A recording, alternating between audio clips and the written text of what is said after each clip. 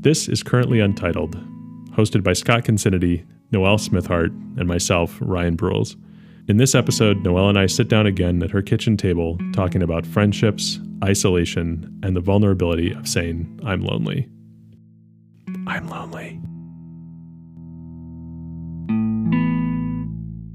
Hey, Noelle. Hey, Ryan. Good to see you. Good to see you, too. Happy New Year. Happy New Year, 2023. Yeah. Every year now it sounds more and more like the future, I think. Like Star Trek style future. It really does. There are a couple of people I follow, but there's one account, what is it? Tim Urban? Wait, but why? Or something like that. Am I saying that right? I might be wrong. But and he does these little visualizations of time elapsing and how long ago historic events were versus how... Oh, nice. Like how far in the future this things will depress are. me. Whatever you cite will probably depress me. I don't have them memorized. Okay, good. I'm hoping that our listeners just go look it up. Definitely Tim Urban's his name, and I feel like I'm butchering the name of But it's account. like this classic thing where you're like, the same number of years have passed between Back to the Future coming out and now than from World War I to World War II, or like, comparisons like that, right? Exactly. Yeah. I mean, 20 years ago this year, the album Elephant from Jack White comes out, or White Stripes came out 20 years ago. And like, that was a very pivotal album for me growing up. It was like right out of college. And I remember like trying to figure out what my new sound was, whatever that means. And I just saw that post today, like that 20th really anniversary is coming up. I love it, but also, wow. Solid aught references. Mm-hmm. Well, we were talking last night about Tool, and I was, going through some of my favorite albums, which came out in 96 and 97 and 2000. And Yeah. and just reflecting, like, they're still great. But wow, that was a long time ago. It was a huge chunk of my life. Yeah. At what point does the music that we grew up listening to become oldies or classic rock or classic alternative or all those types of titles that, like, we grew up listening to, but thinking that was the 70s or the 60s? Now apparently the 90s and the aughts are kind of getting up there. This podcast brought to you by the elderly. By some old. What are we? Did we decide we're elder millennials? Yeah. And I'm right on the cusp of almost Gen X. Yeah. But I would be a baby Gen X. Yeah. And I'm firmly elder millennial, but Oregon Trail generation. yeah, exactly. I was in Columbus for New Year's Eve and found this amazing arcade bar. And had a lot of fun nostalgia there, playing Teenage Mutant Ninja Turtles. And actually, there were two arcade bars that were found. One of them had an X-Files game. Good job, Columbus. Yeah, Columbus is cool. I had not been before, and there's art, murals all over the place. I fell in love with a tattoo artist whose shop was closed, but now I want to go back to Columbus when his book's open and get some really cool line art from him. Columbus.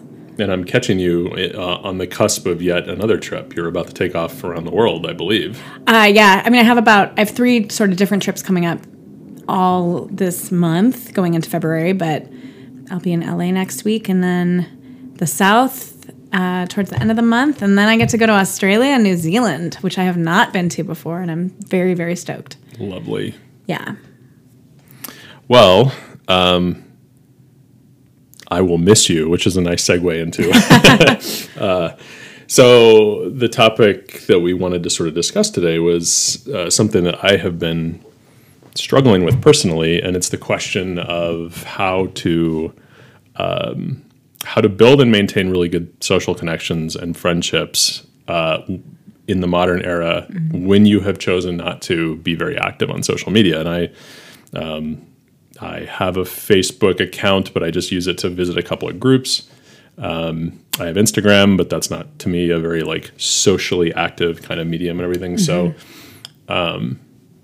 without blaming that specifically on social media, like I have felt a loneliness and a detachment from my friends and what they're doing. I just thought on the way over here, like a really good example is a very good friend of mine, his dog just died. And that's like enormously sad and like, a momentous event. And I didn't know about it until my wife saw it on Facebook, right? And it is not his responsibility to reach out to the Luddites that are not using social media to express this terrible news. But of course, I want to be there in his time of need, right? And it really made me think of like that disconnection that I had, and then I think multiplied by COVID and the general isolation, I think, and just, I mean, there's some of that like just informal connection with friends and the events and the activities of their life that in some ways I genuinely miss from being on things like Facebook, but it's not enough. I almost got back on it last week and I just felt so ill with the idea of, just, I don't, first of all, I don't want to be on that. It's purely designed, to manipulate you. And yes, you can be intentional with it. But at the end of the day, I can't curate it to just be what I want. It is not, possible. Like you still get inundated. So anyway, like that's just been rolling around my head and I thought would be a good conversation today.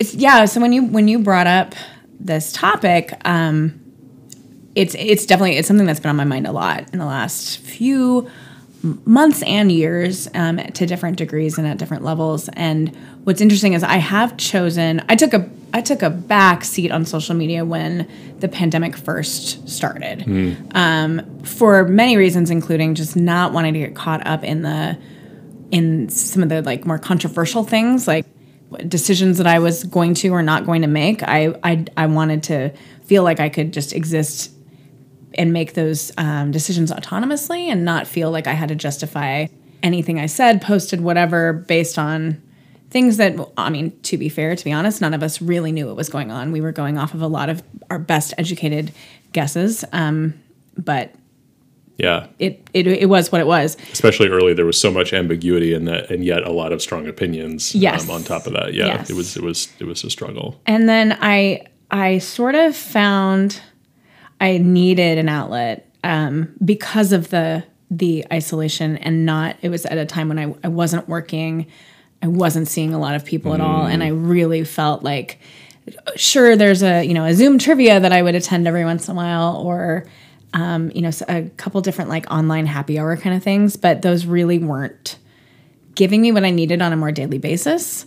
And so I kind of started trying to be very intentional about social media use. A lot of it talking about grief that I was going through in various types of grief, and just using it more. I set up my Instagram initially with the name Gentle Poet, with the idea of like, I want this to be a place to talk about, like to write and to, express things both visually and through words that are some sort of like artistic or creative outlet for me.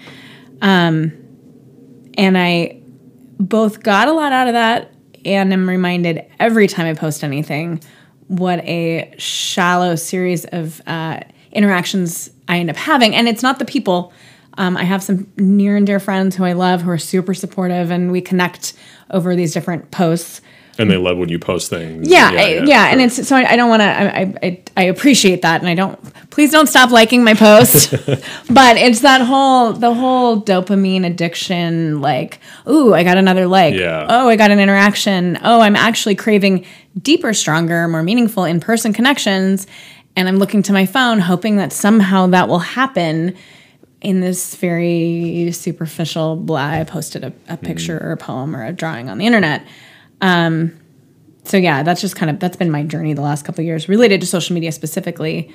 And I admire you and have admired you for staying off of it, because I think, I think that you're probably avoiding a lot of the pitfalls of it and the false sense of connection. I think it's easy to think that we're having meaningful interactions and we're not. Mm-hmm. I think specifically Facebook, I was listening to a podcast recently that was trying to pinpoint like when it was with Jonathan Haidt, Haidt, who I love his stuff and I want to read and listen to more of his podcasts and audiobooks and stuff. But he was trying to pinpoint kind of where it was that this crumbling of society as we know it, and the debate and the tension and the bipartisan blah blah blah mess that's online happened. That's good, a worthy research topic. And it really, he's written a couple books, including The Coddling of the American Mind, which I've got queued up, and one of these days I'll be on here talking about it. But he talks about how, like, with social media, it was, yes, the like button and heart and whatnot, retweeting all that was part of the end of it just being a fun place to interact.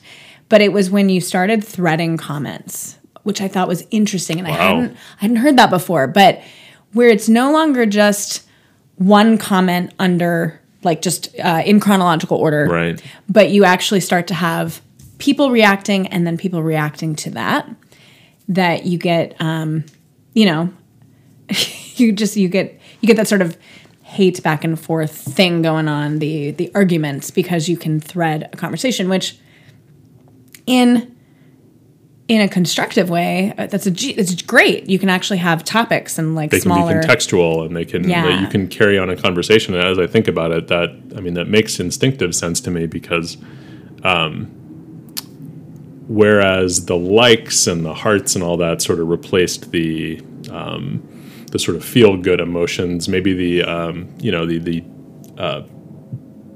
kind things that you say to a friend, or the like, you know, pat on the back, like that kind of thing, kind of replaced those, or tried to. Threaded conversations became a pretty poor simulation of real conversation, because you could like branch off and talk about a topic without it being. That was not possible in the long running, you know, single threaded conversations of the past, because it was just chaos, right? Like you couldn't maintain a conversation because there were like 1,000 voices all trying to speak at the same time, more or less. Exactly. And I think it goes back to you just can't, as much as I love the written word and I'm a big writer myself, you can't have those interactions over text that you in the same way you can in person. And I've been thinking a lot about that in general, and it kind of goes back to this main topic of, you know, it's like a delusion. That sounds intense, but a delusion, like thinking that we're ever going to have like the same meaning or the same camaraderie or bonding or whatever it is that we do in person, like around a campfire. Right.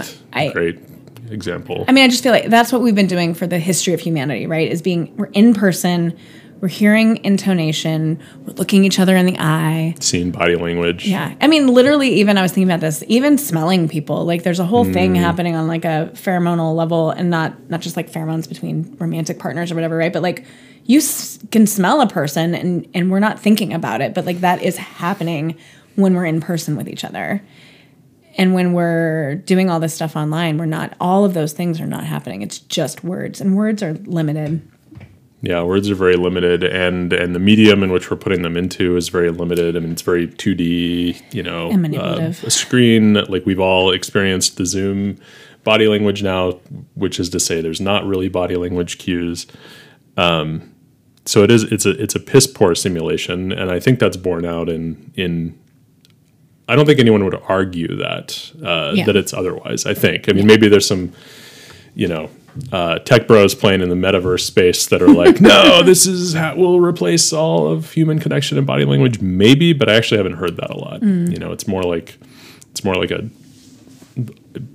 offered as a different medium, and I think people even acknowledge like this is not a replacement for human connection, and yet it is clearly taken away from human connection. There's been study after study. We were just looking at some earlier that shows how much loneliness has increased in the era of social media, certainly post-COVID. Like, despite the Zoom happy hours, despite the use of social media to connect to others, we are not getting any more connected. We're farther from it. Yeah. And I think especially, I guess you can't really call TikTok social media. I think it's more like entertainment, but it is where more social interactions are happening. And that's even one step more removed. Now you're not having those conversations. It's more these sort of single surveying, and then you're really getting hit in the head with like how perfect someone else's life looks and everything like that. So we're getting farther and farther, and there's not really electronic platforms out there that seem to be fitting the bill. To your point, I don't think there is one that will fit the bill. If I may interject, one attempt I had on 3 different social groups was to create Discords that servers, or participate in Discord servers that were intending to, let's get off social media that's all ads and stuff and have these interactions. And I would also argue that none of those have really fit the bill. I will say for communities that already exist that have a lot of geographic distance between them, it's a nice way. Like one of them is my Burning Man camp has one, and I will say that's been a great way to kind of see what people are up to. It's like a good plus. It's like it's like an addition to your strong community already. But in moments of loneliness, I go there and I don't get that itch scratch. That sounds like such a callous way to talk about loneliness. But you know what I mean? Yeah. Like I'm seeking something. Your social meters don't get filled in the way that they need to be. Yeah. Yeah. So it's a wild challenge that we've never faced in human history. I mean, that's the weird, the truly strange part about this is we are in uncharted territory. Like nothing like this has ever existed. You could argue that, when the phone first came out or when the telegraph first came out, but it's never been at this scale. Like in the era of MCI and 1-800-COLLECT and all that would ever say that no one ever tried to replace human interactions with the phone, right? Yeah. So it does feel like a completely new territory for us, and it does not feel like we're pointed in a great direction. And yet, I perceive, and clearly my perceptions are wrong based off something you said to me yesterday, but I perceive that others are having a better time, that's a judgment, are having an easier time, maybe that's slightly better, in maintaining those in-person and meaningful connections, but I have not. It's been a real struggle for ways that I'm still a little bit unclear on. Yeah, I like to think about just social interactions and social groups in general in my own life as kind of having these sort of waves that I've experienced. And I remember being really intentional in my young 20s when I'd graduated from college, because in college is built-in community. Totally. You have your friend group, and I realized that may not be for everyone. And there's, I think we called them adult learners at the time, but people who don't live on campus who maybe had a more disjointed experience. But if you lived on campus and you went to a 4-year college, you had community, almost guaranteed. Then I lived in a house with roommates, and we all got along really well. We, threw parties and had movie nights and stuff like that all the time. So it was just, again, this really built-in community. But as people started, and it was, very typical at that age, people started to get married and started to have kids. And I found, and move away, just try a new, one friend was living in Chile for a while, and I'm like, cool, but okay, now who am I going to hang out with? Yeah. And so I had a moment, this was in the early 2000s, so just thinking about that from a technological point of view, but I was like, okay, I need to meet new people. I need to get out there. I need to do something, but what do you do? So I tried two avenues. One was I joined a kickball team, which was a big thing at the time. The Underdog League in Seattle was big deal. Yeah. And I was like, well, this is fun. And it also made me realize a lot of things. I sort of felt like it's easy to, once you're kind of out of college, be like, oh, do I still try new things? And the answer is yes. And I believe in, lifelong learning, and there's always a new class or skill or something that's fun to try to take on. And then I also went on Craigslist. That dates it a little bit, and found a platonic friend meetup group thing. And then I ironically, I don't know if that's a great use of that word, met, and then because one other avenue I took was finding a volunteer group. And so at that point I signed up with Seattle Works, where they had a program where you signed up for one Saturday a month with the same group of people at 4 different locations. And it would be a group of 12 to 15. And you could sign up based on your age group, or kind of if you were new to Seattle or whatever. And those 3 avenues I found really interesting. The meetup group didn't really turn into anything, but was interesting as someone who was in that group ended up being on my volunteer team the next week. She was like, oh, you're doing Seattle Works? I'm doing Seattle Works. Seattle Works ends up being how I met a ton of people, because I just kept rolling from one volunteer group to the next, and ended up meeting some really key, crucial people in my own social network, and starting to meet people who were good at making introductions and being connectors. And that was around that time that was kind of a buzzword. And let me clarify, it sounds like they even programmed this as like a social connector as well. So it was a volunteer program, but the fact that they're sort of correlating age groups and things like that tells me it's also meant to like connect people. Yes, I think that was an intention at the time, at least. I don't know. I haven't done anything with Seattle Works in a while, so I don't know if they're still kind of set up that way. But it kind of I'm glad I had those experiences all in my kind of young to early mid 20s, whatever. Because I've been able to give that advice to people when they're, especially there's a whole, we are in Seattle and there's this epic Seattle freeze myth and or reality that we live in where people, they're very kind and polite and then are notorious for not following up and actually hanging out and making plans and following through with them. The legend says, we love the phrase, would love to hang out, let's hang out later, and then never happens. Right. Yeah. And I early on when I heard about the Seattle freeze was like, fuck that. I am going to be an anti-freeze person, which actually there was a group for a while, it might still exist, called Seattle Anti-Freeze, which was like, nice. They had a bunch of, it was, again, a lot of people in their 20s and 30s and a lot of like drinking and running, I remember being themes of what they would do.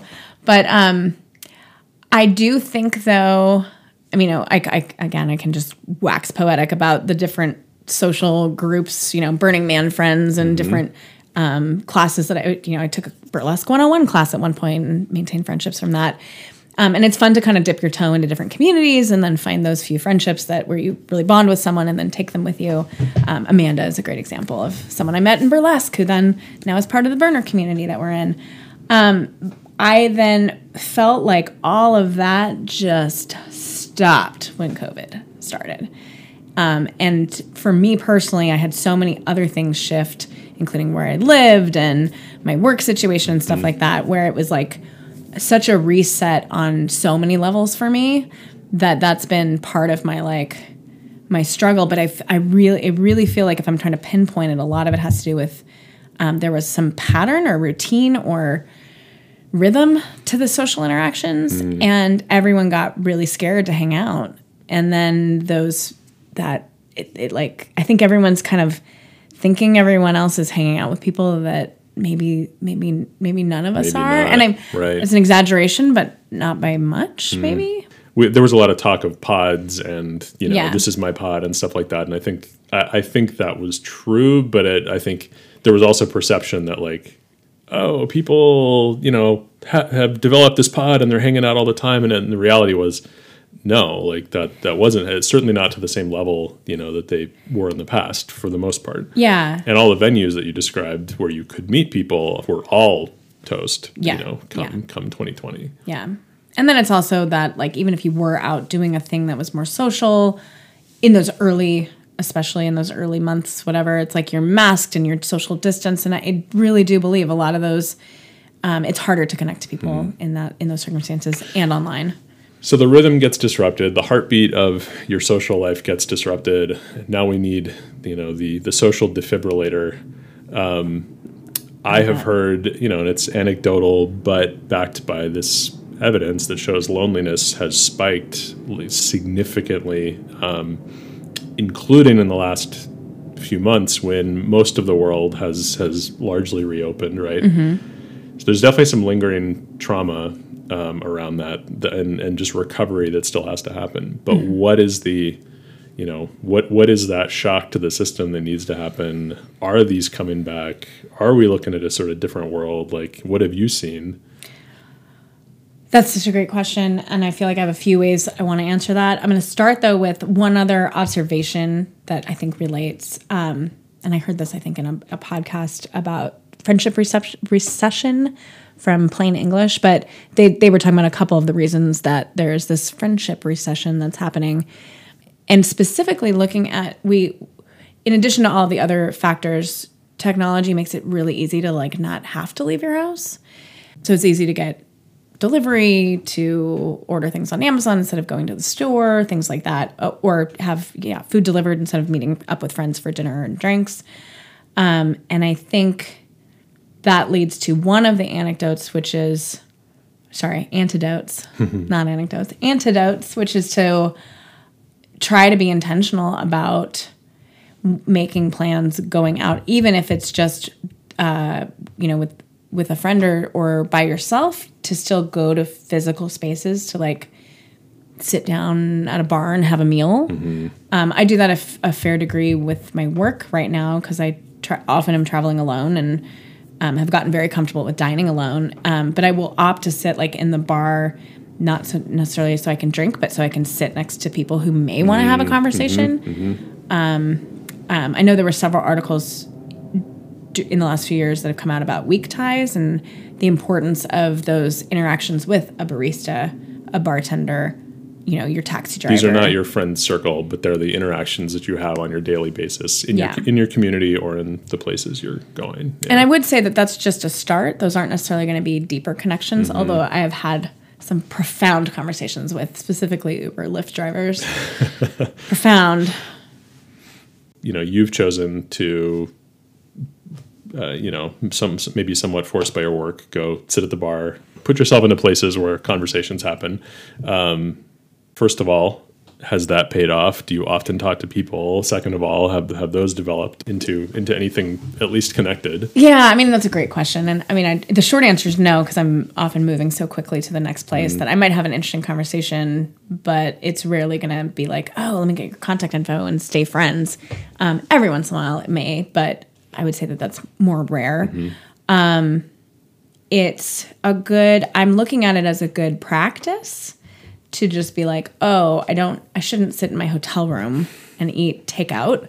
I should go and have this like in-person experience. And it's also a little bit of that, like, there's like a romanticism to it of I'm dining and I'm watching people and I'm in a strange city. And I'm sitting there, drawing in my sketchbook and pretty sure this stars Meg Ryan and Tom Hanks in some form. Yeah. Right.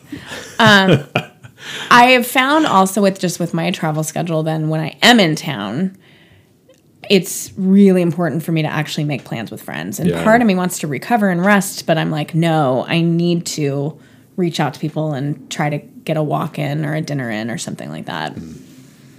Or a podcast recording session, Do you think, has anything changed in us as a society where we are not going to come back to the world that you described, where, there are these sort of like social events, these volunteer opportunities, things like that? Has something fundamentally changed, or are we just healing? Does the world come back to that? Or has something fundamentally changed? I think we come back to it, but I'm an optimist. And I say that because it helps that my work specifically is trying to create these like phone-free experiences, and like there's that kind of like loose. I feel like I have a lot of conversations with people about getting off of our phones and tech and being in person, being present with people. So those conversations that I have with just the general public or with staff I'm working with or whatever are really inspiring to me. The fact that they come up so often in so many different cities within different, like age demographics and stuff makes me hopeful. I think that there are some good larger conversations happening. Like the movie Social Dilemma. There's, she's a Dopamine Nation, I think is the book, Dr. Anna Lembke. I may be misquoting that, but, books about like the addiction that we have to technology that are making people be more intentional. And I think that we're getting to a point with the sort of, we're not in a pandemic anymore, right? Officially, aren't we in an epidemic or something? Didn't we go back to that? It's one of those fuzzy lines that, certain leaders have said that, but I think my instinct tells me this is starting to feel more epidemic-y, endemic in the population rather than a pandemic. But I say that from my seat today. Right. I know that things are different. China has been in the news recently because, their recent drop in the restrictions and therefore big spikes in cases. But let's use it as a general statement. Yeah. Well, I just don't know I still don't know the language we're supposed to use around, like, we're not post-pandemic then necessarily, but this is now the norm and people are being more bold in their social interactions and it's easier to test anyway, whatever it is that this era is that we're in, where people are like, fuck it, I'm going out anyway, which seems to be happening all over the world. I feel like there is like a healing and a retraining that has to happen. I've heard so many people say, and I've been one of them, like how we all feel a little bit awkward in social situations. It's like we've had to relearn basic, and there's like anxiety and all this stuff, partly related to COVID, partly related to just like, wait, I don't know, like, am I doing this right? Yeah. I've read a ton about habit building as a result of this, and like when you fall out of a habit. And again, this totally feels instinctive when you define social interaction as a habit. And once you do, it's like, oh, that makes a ton of sense. I totally fell out of practice during COVID, and I celebrated isolation, and we all started working from home. And so like by the time that had passed, I forget what the sort of threshold is, but it's on the order of months to a year. Like, once you've stopped doing a habit for that period of time, it really does mean you have to relearn it and repractice it. Like, everyone has been awkward. And I think we haven't had enough time of habit building in this weird post-pandemic, whatever we'll call it, era, to make that a comfortable habit again, to feel like experts in social interaction again. And I'm also going to say, and we talked about this a little bit before we started recording, but there's such a stigma around admitting loneliness, I think. And maybe it's the extrovert Leo in me, or the, I care about how people perceive me, part of me that I wish I could let go of, but it's too hard. But like admitting that this very, social extroverted person who, I think I seem on the outside like, oh, Noelle's probably super social and hanging out with people all the time. And yet I've had moments, especially in winter, traveling by myself, like all this stuff, where I feel really profoundly lonely. And like, I think that part of it, and I've been thinking about this in like through other creative outlets, wanting to kind of address this issue a little bit more. Probably expect a poem coming to your Instagram shortly, but I've been wanting to like destigmatize it a little bit. Obviously, and I was thinking about this while I was driving earlier today, like, if someone's struggling with real depression, we're not doctors, and please seek help. If suicidal thoughts and things like that are on your mind, please reach out to like a suicide prevention hotline. I mean, I think loneliness can turn into severe depression, and those things can be correlated. I don't feel for me that that's where I'm at. I do know, I've got to take my vitamin D and make sure that I get workouts in the winter, or things just feel a little bit sad. But I think the social component of it is by putting it out there. I don't know. I've been noodling on this. Like, is it that we need to just put it out there and go like, hey guys, I actually would love to be invited to some more things. If you're doing something social, please invite me. Because I think we all sort of assume everyone's just busy and nobody wants to. They got their life. And they've got whatever's going on already taken care of. Yeah. And I think, I often will have like they just started a family. They don't want to do anything, or they just got married, or whatever, like these different like life shifts that people experience. And then I find out that like, especially moms that I know in my life are like incredibly lonely because they're just hanging out with these little kids who can't necessarily give them the social interact back. In the same way. I don't know. I think there's no question in my mind that stating that you're lonely is stigmatized, and like you never see it. And in fact, it's the opposite of what we're sort of programmed to think's happening on social media. Like, oh, life's great and like everyone's happy. Look, I hung out with a friend. I hung out with a friend. Exactly. Oh, maybe those are the only times I'm hanging out with friends because of just scheduling or whatever, right? Yeah, and you know what? I mean, you just brought it up. Like, I know for a fact that if I posted that on the social media that I don't have, but whatever. If I did, I do know people would react. I know my friends. I know my friends would immediately call me and invite me out to things. And yet, here we are. We went into lockdown in early 2020, and have I done that? Have I done that post-pandemic? Have I done? No. And there's ego involved for me, at least. I can only speak for myself, but like where I don't want. It's like I worry that would create like pity invites. Exactly. And I don't want pity invites. I want people who actually want to hang out. Like, don't invite me out if you don't want to hang out with me. But at the same time, don't assume that I'm not interested because we haven't hung out because we've all been quarantining and isolating and stuff for the last few years. Right. It's such a fine line there. I'm not going to let go of, I do have ego around this. I don't want people to think that I'm lonely and sad all the time, because I'm not, but loneliness is real. And I think unfortunately, that is the correlation when somebody says, I'm lonely. I think there is just a natural, like, oh, that means she's, sad and desperate or something. I do unfortunately think that is the connection to that word when it's posted in that type of forum anyway. Right, exactly. And I think it's, it's different being able to have conversations when I was thinking about this too, like, I'm such a fan when I am having social interactions. So like even at the pre-pandemic, pre-COVID, I've always thought about, like, there's, different people who have different levels of extroversion and introversion and how they handle themselves, like at parties versus small groups. And I've often gone to like bigger parties and just left feeling, I'm trying to think of the right word, but like just not fulfilled because it was a very superficial party and everyone just said, hey, how's it going? What you been up to? And like the conversation never went deep. And I'm thankful to have friends who I often see at these parties. I would put like you and Esther in that category, and Scott and Nicole and whatnot.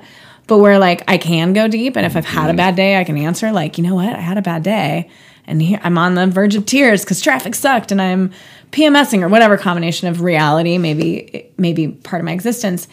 And I find when I can just like really be like, here's where I'm at. It's not, my intention's not to like dump all of that and bring someone down. It's more to like throw it out there and then be like, cool, okay, that's off my chest. Yeah. Okay, let's have fun now. And someone that receives it openly and with consent and with love. I mean, that's the thing. Then you feel like not only is it off, but I've made a connection. I feel seen, and now I can move on. I'm not faking my way through this. Yeah. I'm not just putting on the smile. No, absolutely. And I think our circle specifically has been just amazing at those type of connections and not being content with just the shallow, because it really does make a person feel very connected with and seen in a really magical way, and I'm so grateful for that. Now, did I reach out to those people? No. When that's the thing is I mean, these habits to rebuild are very present in my space right now. Yeah, I feel like so some of the solutions or some of the antidotes to the loneliness is, one, to create a practice of some sort of reaching out. And I've been trying to do that, especially on the road. When I have these little moments where I'm like, ugh, I'm feeling a little lonely right now, I will at the very least send a couple text messages to a few friends. Mm-hmm. And I try to make it personal and about them, and not like I'm systematically sending text messages. But, friends I haven't heard from in a bit or whatever. It's a very small group of people. The thread with you and Scott is often one of those where I'm like, cool, here's an interaction. And then when I know that I'm in town and have time, trying to think through making plans. And they don't have to be complicated. It can literally be like, I went for a walk with a friend this morning. She had to walk her dog anyway. We met up. We went for a walk. We caught up, and it was great. And like that felt really good to have that. It helps that, again, it's a close friend who I can be really real with. So I think being intentional and finding, like, creating a practice out of it, re-habit training, like you're talking about, I think that is part of it. Oh, I had another thought. It's gone. You feel like you're early on that retraining journey at this point, like, or do you feel, because you've also expressed in this, period of time, you're also experiencing the loneliness. So like, yeah, I think for me, where are you still feeling gapped, I guess is. Maybe. Yeah, I think a lot of it is just, I'm getting still used to this travel schedule of my life, which is like, I'm home for a while and then I'm gone for a while. And loneliness at home feels different than loneliness on the road.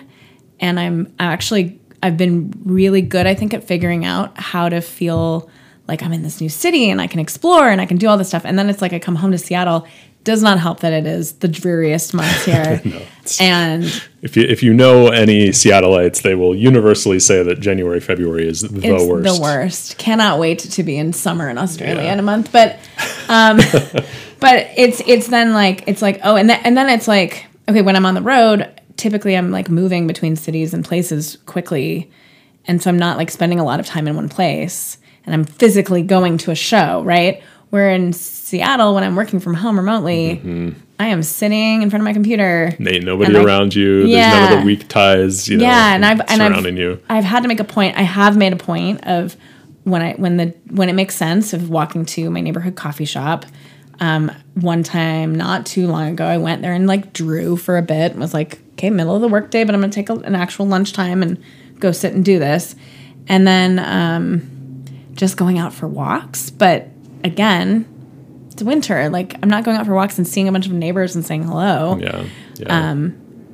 So it's not necessarily social. That's more anecdotes to the weather. And it's interesting to think then, and maybe there's not a great answer to this. Maybe these have always been the cycles, but a Northern California latitude and north and all the way across the world, like we're in a lot of ways, like we're just in our homes more during the winter and everything. But before social media, that was maybe just a more understood cycle. And I don't know, like maybe it was, maybe now we're seeing too much on, our various social media platforms that say, oh, life is still happening out there and life is still, whereas realistically, a lot of us are kind of cooped up for the winter and we're not out doing activities. We're not going to volleyball games and, the underdog leagues and stuff like that. But maybe we haven't acknowledged that it's still true despite, everything that we're clicking around on. Yeah. I mean, before we started recording, we talked a little bit about FOMO, fear of missing out, which, social media creates that sense all the time of like, oh, people are doing things without me and they're going to shows and they're traveling and I should be doing that too. And then there's the antidote to that, which is JOMO, which is the joy of missing out, which is realizing that you're specifically choosing the thing you're doing, which sometimes should be, I hate using the word should, it can be, it's an option for it to be resting. And it's okay to curl up by the fire and read a book. And it's okay to do those more introverted things, especially in winter, allowing that rest and fallow period to be. Beginning of 2020, I read Do Nothing by Celeste Headlee, I believe is her name.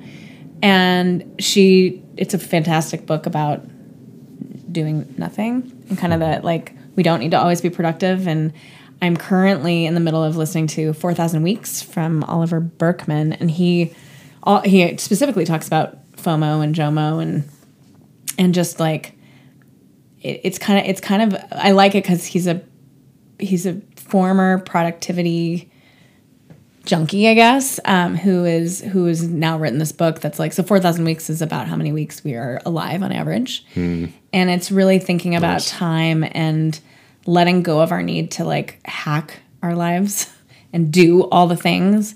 And it's a lot of the life lessons that keep being a theme, at least in my life, when I'm like, what am I supposed to be doing? I'm in my 40s and midlife crisis-y kind of thought circle. And it's just that like, be present. But even trying to be present can take you out of the moment. And so it's like, how do you practice? Or if you're like an earlier version of me where you chide yourself for not being present enough. Exactly. Oh, yeah, good job.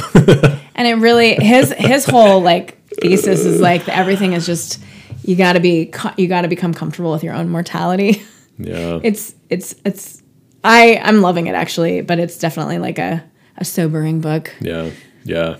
I will say that's, one of the things, that's changed in me in the last few months. I've, came off the sort of cancer treatment and everything, and that has had this profound effect of really the gift of me thinking, being able to see my mortality now in stark contrast, at a time in my life where I'm still young and healthy and like can actually still sort of like process that. Now, my first instinct for 41 years of my life has been, cool, like what am I going to go do with that? I've learned a lesson, now I need to go do something. And even though it's quite uncomfortable, I'm really trying to take the time now to just reflect and let myself sort of feel through that and really kind of like try as much as I can to be in the here and now, because there's plenty of evidence in my life that says those are the times when the new opportunities, the big changes that have been so impactful to me in my life have appeared. It's not when I've chased them out and made the list of all the things. It's not at all. It's always been the sort of serendipities. Yeah. Even though it's really hard to sit in, The fallow period. Yeah, absolutely. Waiting for those seeds to turn into things, and then they just do. And it's always they really do. It's always like you're like, wait, where did this come? When you think back, and actually Oliver Berkman talks about this in 4,000 Weeks. But when you think back to like all the significant moments in your life and kind of how you met people that changed your life or whatever, most of those moments are in that moment they seem so trivial or like insignificant, and then you realize like, oh no, that was actually this branch of like life decisions I made that like opened up all these doors and new adventures or whatever. And in the moment, sometimes it's hard to see that because it's so like, oh, I just almost never was it something you pre-programmed or set the pieces up in just the right way for that thing to appear. Someone mentioned a thing and I said, oh, that sounds cool. Exactly. Or yeah. And I think when you leave yourself open to those things, they do come because that's the nature of humanity. Like things are happening all the time. And I think now, especially, we just let ourselves go charging past some of those things. When we let ourselves be aware, they appear left and right. Yeah. And it's beautiful. And that seems to happen all the time. And I think the more and more that I've tried to just pay attention to that, the more I've come to appreciate that and appreciate the things that spawn them and appreciate what they've done for my life and everything. Yeah. Even though it's a real challenge, it is not how we're programmed. It is not what our culture tells us to be. Like we should be on a path and we should have goals and we should be moving at a mile a minute. And I hate goal setting. There's beautiful, beautiful things out there. Yeah. When you don't. It's Yeah, because goal setting again, it's like attachment to an outcome, and I'm finding that I'm more at peace with life when I'm detached from outcome. Yeah. It's hard. It's really hard. Yeah. It's not what we're told to do. We're very prone to having expectations which immediately get shattered. Yeah. If not shattered, at least, it never quite meets the bar of our expectation. Unless we're really lucky. Well, just to wrap it all around, these are just some statistics from recent studies, like on loneliness. 52% of Americans report feeling lonely. 47% report that relationships with others are not meaningful. 59% say they have a best friend, and 12% say they feel like they have no close friends at all. And like that's stark enough as it is. And then you get past COVID, and COVID affected us dramatically. Loneliness increased by 181%. There are disparities in the said loneliness. Women seem to have been affected more during this time, 60.6 to 55% of men. Millennials were the loneliest generation.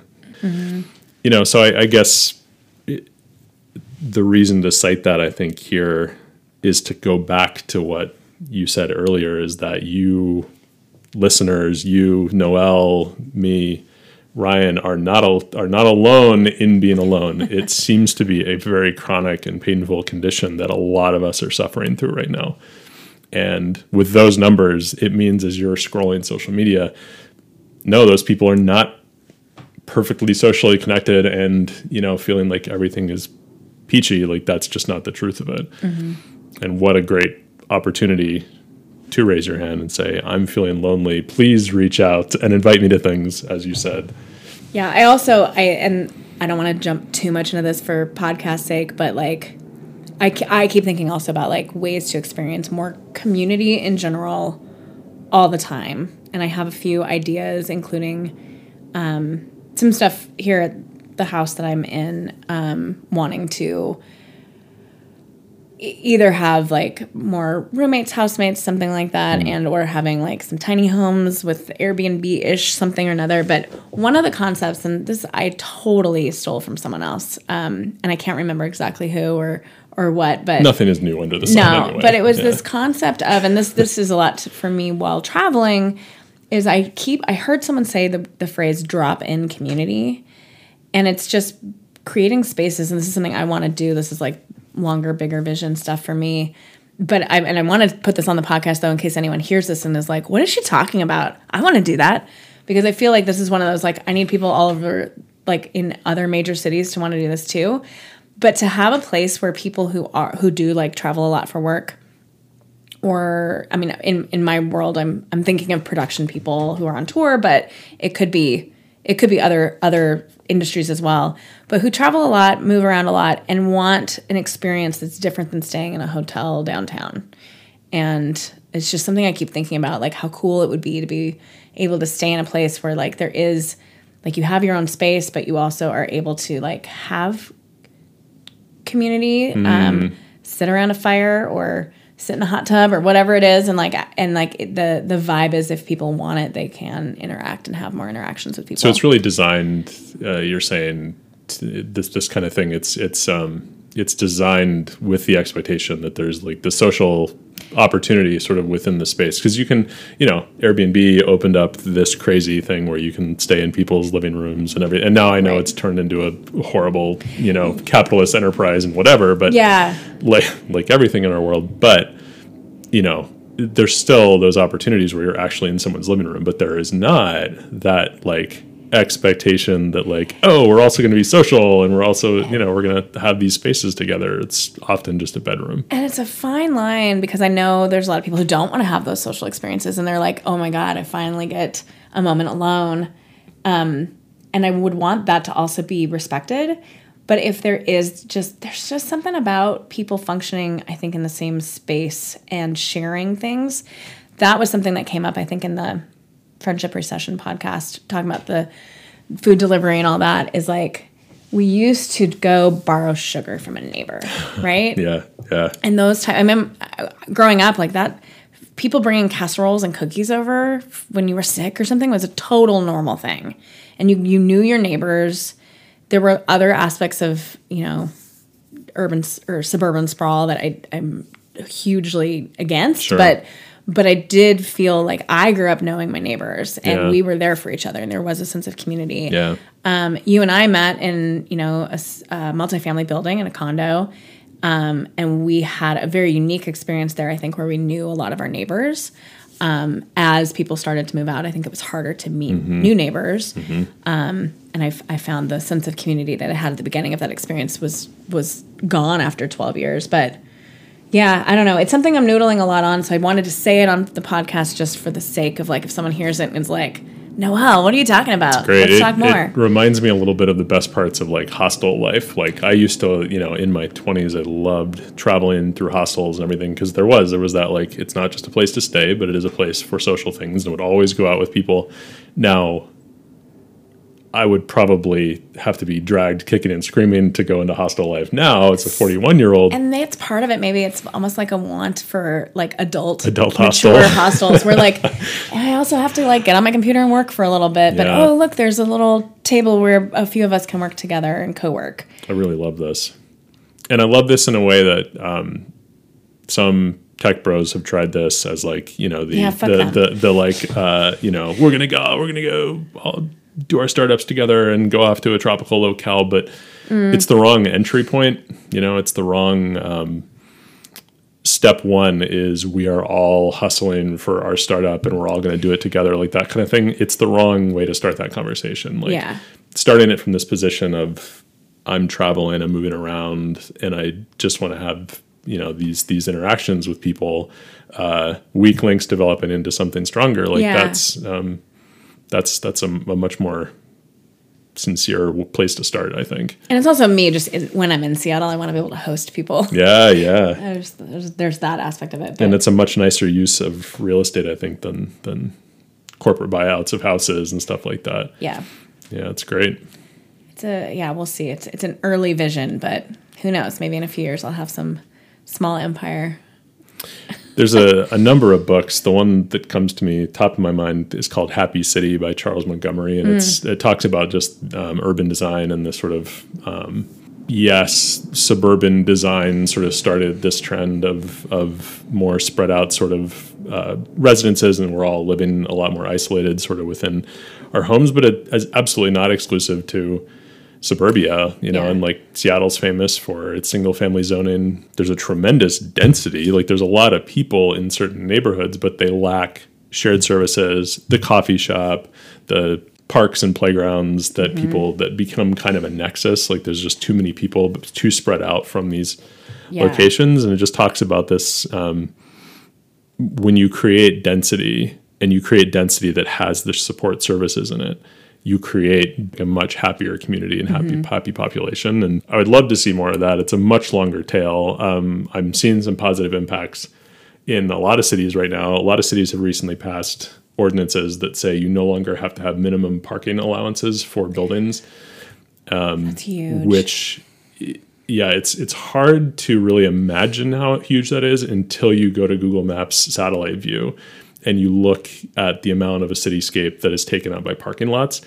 And I never knew this until very recently. A lot of that development is because of the minimum parking requirements for some of these buildings, right? Yeah, and it's putting several hats ago when I worked for a local land developer, real estate developer here in Seattle.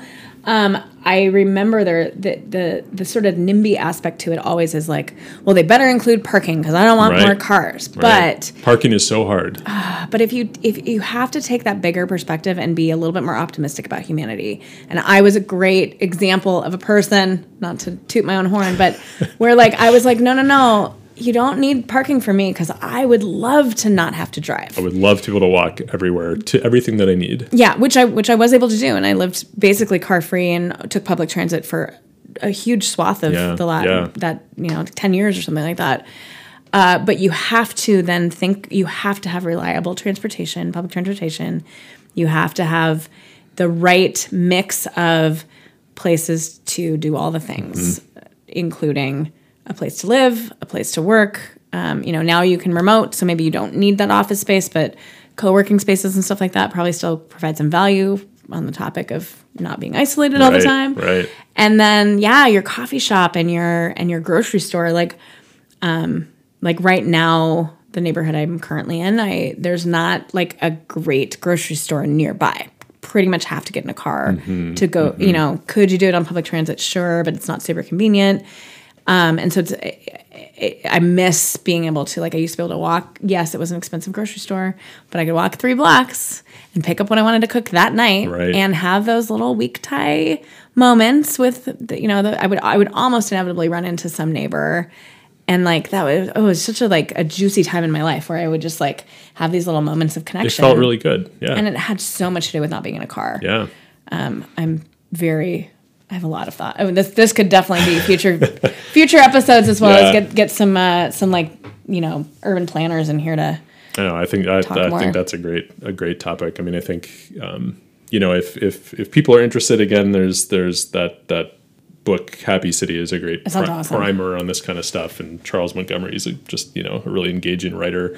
I think there's a certain amount of like activism too, because a city takes a bold choice when it says we are going to deprioritize cars in favor of, a walkable, livable city. But I think if you're interested in this topic, and maybe we should cover it, like check out the development of Paris, for example, or Amsterdam's a good example. Like we think of maybe even Amsterdam more so as this like, this mecca of cycling and mass transit, and like every picture you see of Amsterdam is these amazing bike lanes. And it was not always that case. If you go back to the 80s in Amsterdam, it was gridlock and the city was screwed with traffic. And at some point they just made the decision, nope, we are going to deprioritize traffic. And it took 30 years, but now it's like a much happier, much more livable city. And known for that.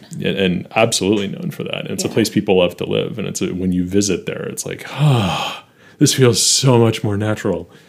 So, I mean, it's good research topics for any activists out there. Maybe we'll come back to it. Yeah. But it's all part about being happy in our community. And I think that's the fertile ground that we've covered today. I know I personally am going to put somewhere, because again, no social media, but I will put somewhere, probably on text, and just say, you know what, hey y'all, I'm lonely, I miss you, invite me to things, and I'll invite you to things. And well, and I'm going to start inviting you and Esther to more things, just because. Lovely. There's so much. There's just so much people. I think people want to connect. I think we're yearning for it, And, you know, I'm always happy to, if people are hearing this and they're like, oh, I'm still COVID shy. Like, I'm happy to go for walks outside. I will stand 6 feet from you. Yeah. Absolutely. I will wear a mask. I'll take a test before I see you. Like, whatever people's restrictions are. If you're feeling lonely, but you're afraid to reach out, I mean, please, if you're listening to this and you want to hang out, please get a hold of us. Yes. +1. Yes. And if you're feeling awkward about those social events, so are we. Yeah, and, everyone. And we will be awkward with you. We're all making it up as we go it. along, including all of our social interactions. We always have been. We just got really good at it there for a minute before a pandemic. Even all the experts are making it up. Everybody's making everything up all the time. All right. With that, I think we close this one out. Perfect. Always good to see you, and enjoy these wonderful travels that you have coming. Thank you. See you on the flip side. Yeah, I hope you and Scott have some conversations while I'm gone. Bye-bye.